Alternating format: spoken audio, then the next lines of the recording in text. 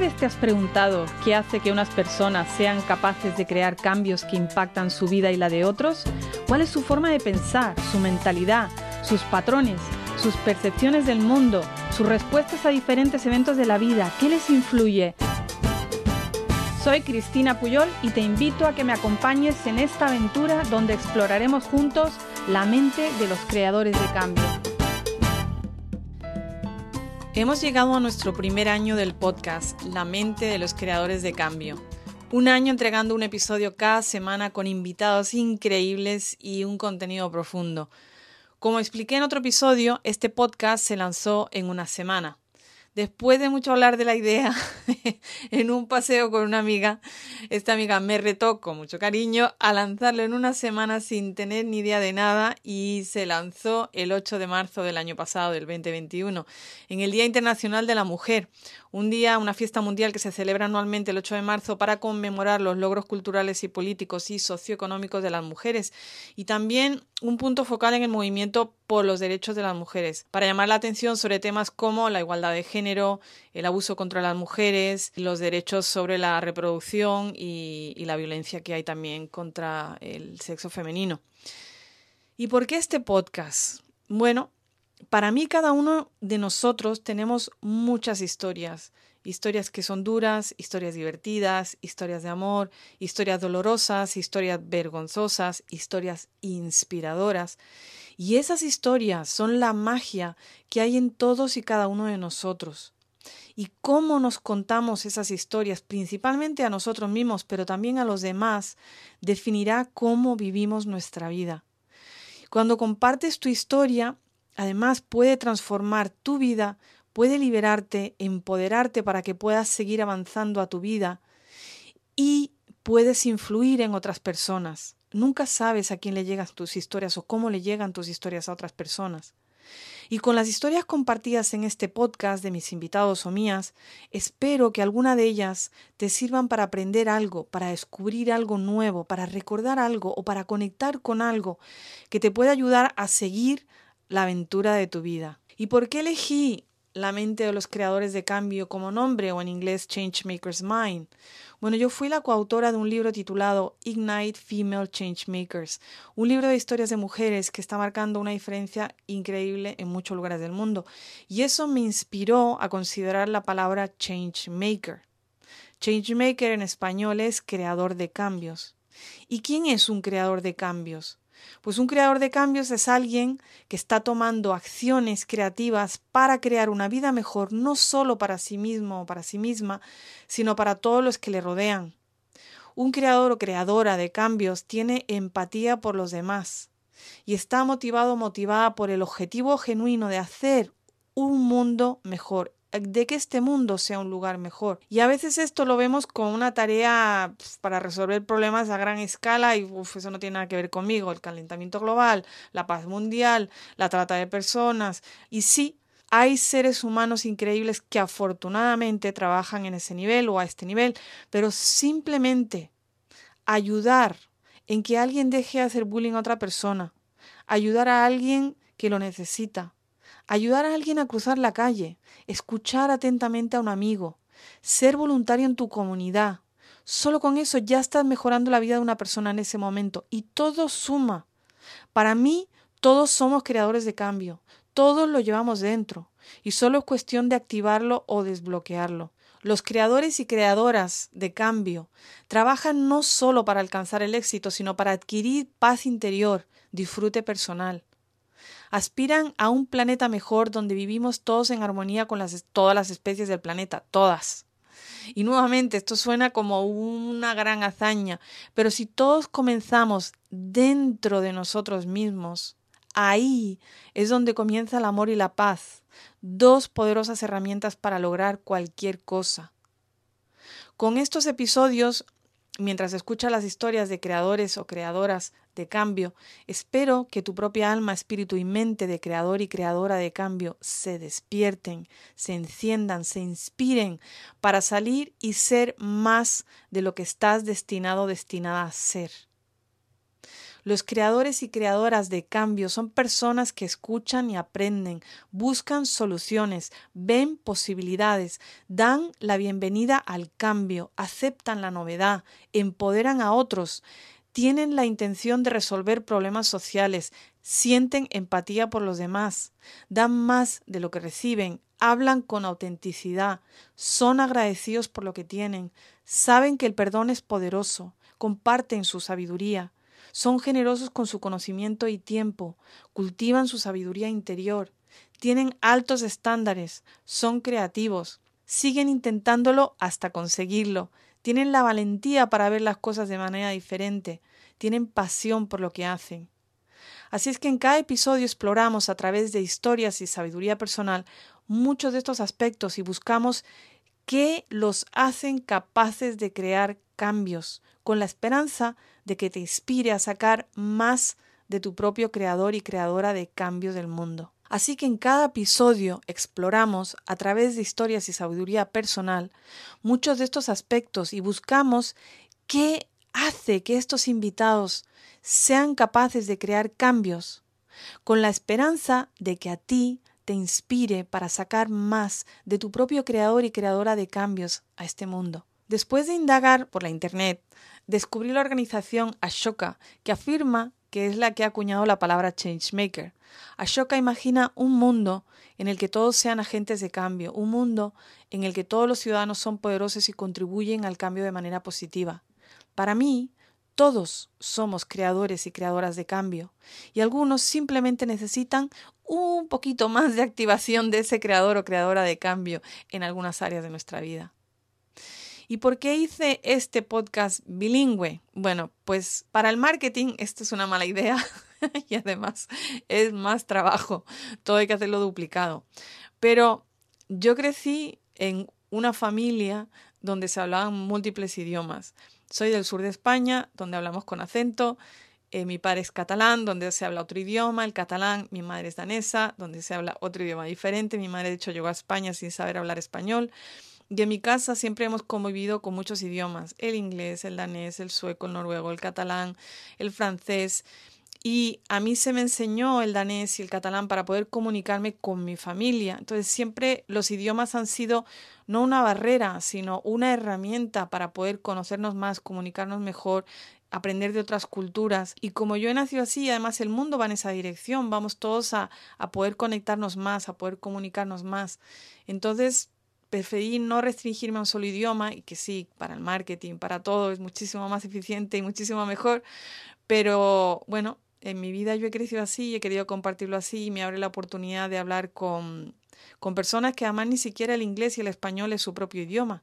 Como ya veréis, tenemos todos acentos, pero es el mensaje, el contenido, lo que nos llega y las historias de esas personas. ¿Y por qué tanta variedad de invitados? Todos nos comunicamos desde un lugar muy diferente y percibimos el mundo de manera diferente, como hablé también en uno de los episodios, por lo que escuchar de diferentes tipos de personas, con diferentes antecedentes, con diferentes formas de comunicarse, con diferentes mensajes, tiene dos efectos.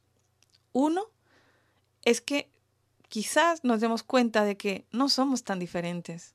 Y dos, pues que con unas personas conectamos más que con otras, por lo que el mismo mensaje puede que te llegue mejor de una persona que de otra. Y como yo siempre digo, yo solo puedo vivir una vida, la mía.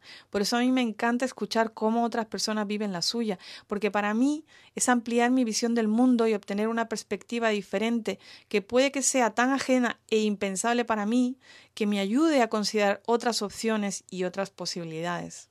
A lo largo de los episodios hemos cubierto muchos temas y muchos más que vienen ahora. Tenía la intención originalmente de hacer un pequeño resumen en este episodio, pasando por todos los episodios, pero me di cuenta de que todos ellos son tan ricos en contenido que acabaría siendo un episodio muy largo o no le haría justicia a tanta sabiduría compartida. Entonces, si no has escuchado ningún episodio, y este es el primero, o si has escuchado algunos, pero algunos te quedan por escuchar, léete los títulos y las descripciones y siente cuáles resuenan contigo en este momento y escucha esos. Dado que nos encontramos en una situación en este momento mundialmente incierta, conflictiva, Quiero recordar algunas frases compartidas en estos episodios pasados. Ahora mismo necesitamos lo mejor de todos los líderes que tenemos.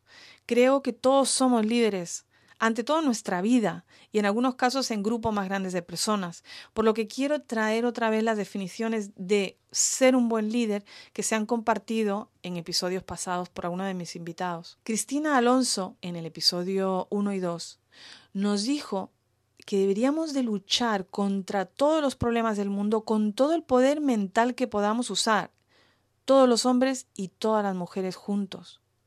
Y cuando haces algo nuevo, recordar que no lo haces solo para ti, sino para todos los que vienen detrás de ti. Por eso vale la pena luchar por ello.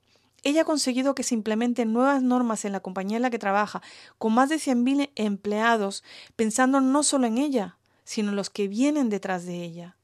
Lo más importante para Cristina es invertir tiempo en ayudar a su gente a desarrollarse. Al invertir tiempo en los demás, su propio tiempo como líder se multiplica por 1000. Y otra cosa importante es la generosidad. No guardarse las cosas para uno mismo. Se trata de compartir y multiplicar, no ser restrictivos sobre nuestro conocimiento, sobre nuestras experiencias. Para Natasha Solotareva, episodio 8, la primera regla del liderazgo es: todo es culpa tuya. Como dice Jocko Willink, responsabilidad absoluta. Igual que lo decimos en las clases de baile, el líder tiene la culpa de todo. Otras cualidades del liderazgo, según ella, es la honestidad. Y Natasha también nos distingue y define el estilo antiguo del liderazgo como aquel en el que no hay espacio para los sentimientos, no hay comunicación y el único propósito del negocio es ganar dinero y sacar un producto. Mientras que la calidad de los líderes y negocios modernos es tener una razón de ser y ver y usar el negocio como una herramienta de transformación para el problema que estás abordando en el mundo. Tiene que haber una razón, una visión de por qué se creó esa empresa en primer lugar. Federica Parigi, episodio 14, nos compartió que tener muy claro lo que quería comunicar era una receta para obtener resultados. Ella cree que el objetivo de un líder es crear un equipo A y no un equipo de clones. Un buen líder necesita ver lo que hizo mal y lo que hizo bien y luego debe preguntarse ¿qué se podría haber hecho mejor? ¿Cuáles son las lecciones que hemos aprendido? Esta es la forma de desarrollar el talento de un líder y también de enseñar a quienes trabajan con ese líder que no eviten tomar riesgos. Los riesgos son parte de nuestra vida. Elisa Dorrego, episodio 19, dice que el liderazgo es una cuestión de actitud. Para ella, las cualidades de un buen líder incluyen ver dónde están los puntos en los que puedes implementar las cualidades de las personas que trabajan para ti, haciéndoles saber que cuentan con tu apoyo. Y también incluyó como cualidades nuevamente la honestidad y la sinceridad. El Dr. Oscar Wong en el episodio 31 mencionó que si estás tomando decisiones en base a quién eres y lo que realmente te hace feliz, ese es el camino que se va abriendo además poco a poco ante ti. Sus adversidades en la vida le hicieron decidir que siempre buscaría el lado positivo de las cosas. Todos necesitamos desarrollar el líder que llevamos dentro para defender y expandir aquello en lo que creemos. Lourdes Aldanondo, en el episodio 2, nos recordó, además, que nuestro cuerpo tiene la capacidad de curarse a sí mismo y podemos sincronizarnos con esa sabiduría innata. Y además nos compartió una técnica para evitar tocar fondo y notar cuando algo no está bien. Con todo lo que está pasando, conectar con la sabiduría de nuestro cuerpo es realmente importante. Para Jason Goldberg, episodio 26, el cambio es una oportunidad y nuestro trabajo como humanos es pasar un poquito más de tiempo con otras personas, conectarnos, bajar de revoluciones y permitir que los demás se sientan realmente vistos, escuchados y comprendidos. Y eso les da permiso para mostrarse más plenamente. Con Luis Gallardo, episodio 25, hablamos de la paz y la felicidad. Y como él dice, la paz comienza en uno mismo, en el interior, en cada uno de nosotros. No podemos evolucionar y crear sociedades prósperas si no trabajamos primero en nosotros mismos.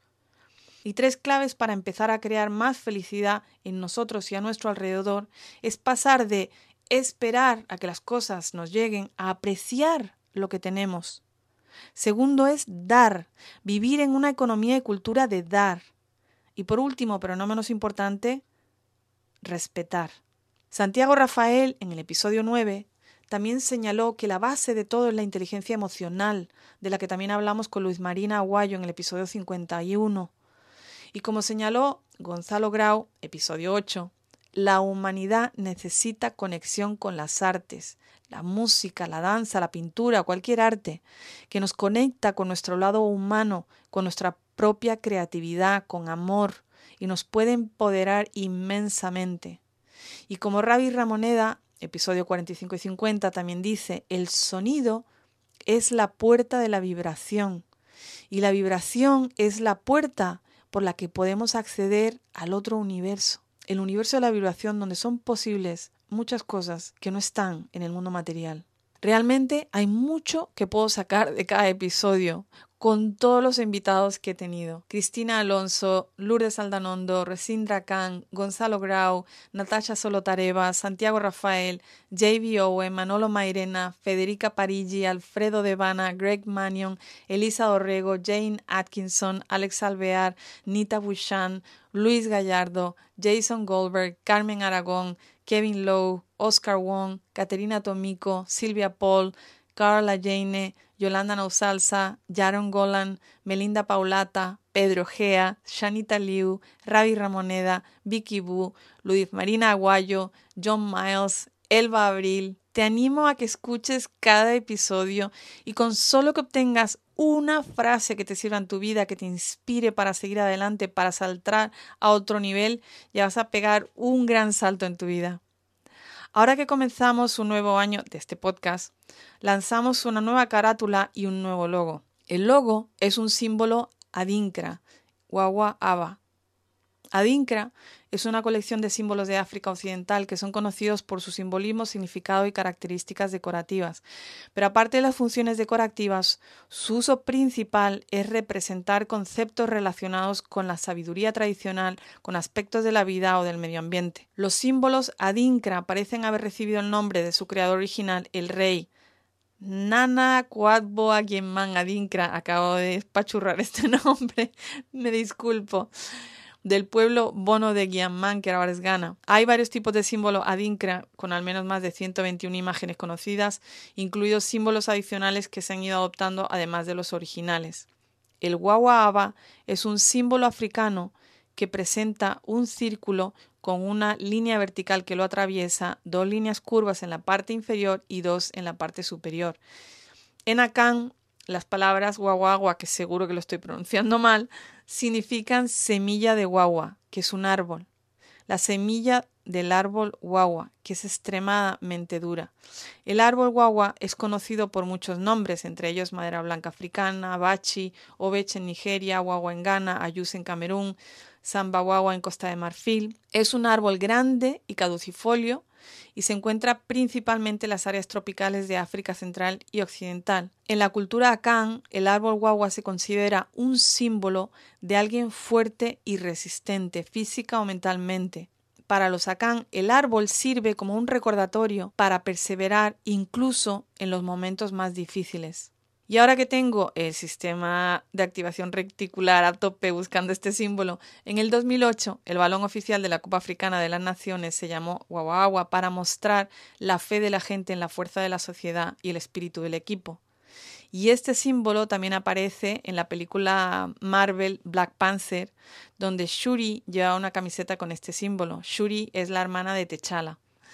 Me encantan estos símbolos Adinkra y elegí este porque la perseverancia es un rasgo común que he visto en todos mis invitados y en todos los que conozco que han logrado lo que se han propuesto. Y de hecho en las clases siempre hablamos de que más que el talento es la perseverancia la que va a llevarnos más lejos. Así que este es el nuevo símbolo del podcast, el Wawa. Muchos de vosotros siempre me preguntáis cómo apoyar este podcast.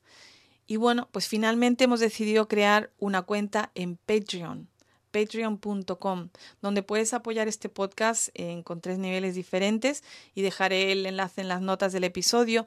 Esto nos ayudará a ir creciendo, a hacer crecer nuestro equipo y poder dedicar más tiempo a lo que mejor se nos da. Un podcast requiere mucho trabajo que no se ve Y como creemos en el valor que está proporcionando y queremos que siga funcionando durante mucho tiempo y que siga creciendo, pues es una manera en la que si puedes y quieres, pues nos puedes apoyar. Para apoyarnos sin coste 000, pues también nos encantaría que te suscribieras en las plataformas que quieras, en podcast el de Apple, en Spotify, en Stitcher, en iVoox, en Audible, en Google Podcast. Y también nos puedes ayudar dejando una reseña. En el podcast de Apple es el único lugar donde se puede hacer. Y también, si crees que lo merecemos, nos puedes dejar 5 estrellas. Parte de mi trabajo es usar poderosas herramientas como el coaching, el baile, la conexión consciente, la recalibración emocional en sesiones individuales. Si esto es algo que te interesa, por favor, ponte en contacto conmigo. Siempre mi información va a estar en las notas de los episodios. Y quiero aprovechar este momento para dar las gracias a todos mis invitados por su tiempo, por compartir sus experiencias y sus conocimientos y por los cambios que están generando en su entorno. También quiero dar las gracias a todas las personas que me han apoyado en este camino, sabéis quién sois, y en especial a ti que me estás escuchando. Gracias por este tiempo compartido, gracias por escuchar este podcast. Espero que estés obteniendo un valor tremendo con él y me encantaría saber de ti. Y si hay cosas que te gustaría que tratara en este podcast, pues por favor, contáctame. Y te dejo con 2 preguntas. ¿Cuál es un cambio que has creado y del que estás orgullosa o orgulloso? ¿Cuál es un cambio que deseas crear ahora? Y también te dejo con una frase. A medida que comienzas a caminar, el camino aparece. De Rumi, del poeta Rumi. Un abrazo enorme y besos para ti, creadora y creador de cambios.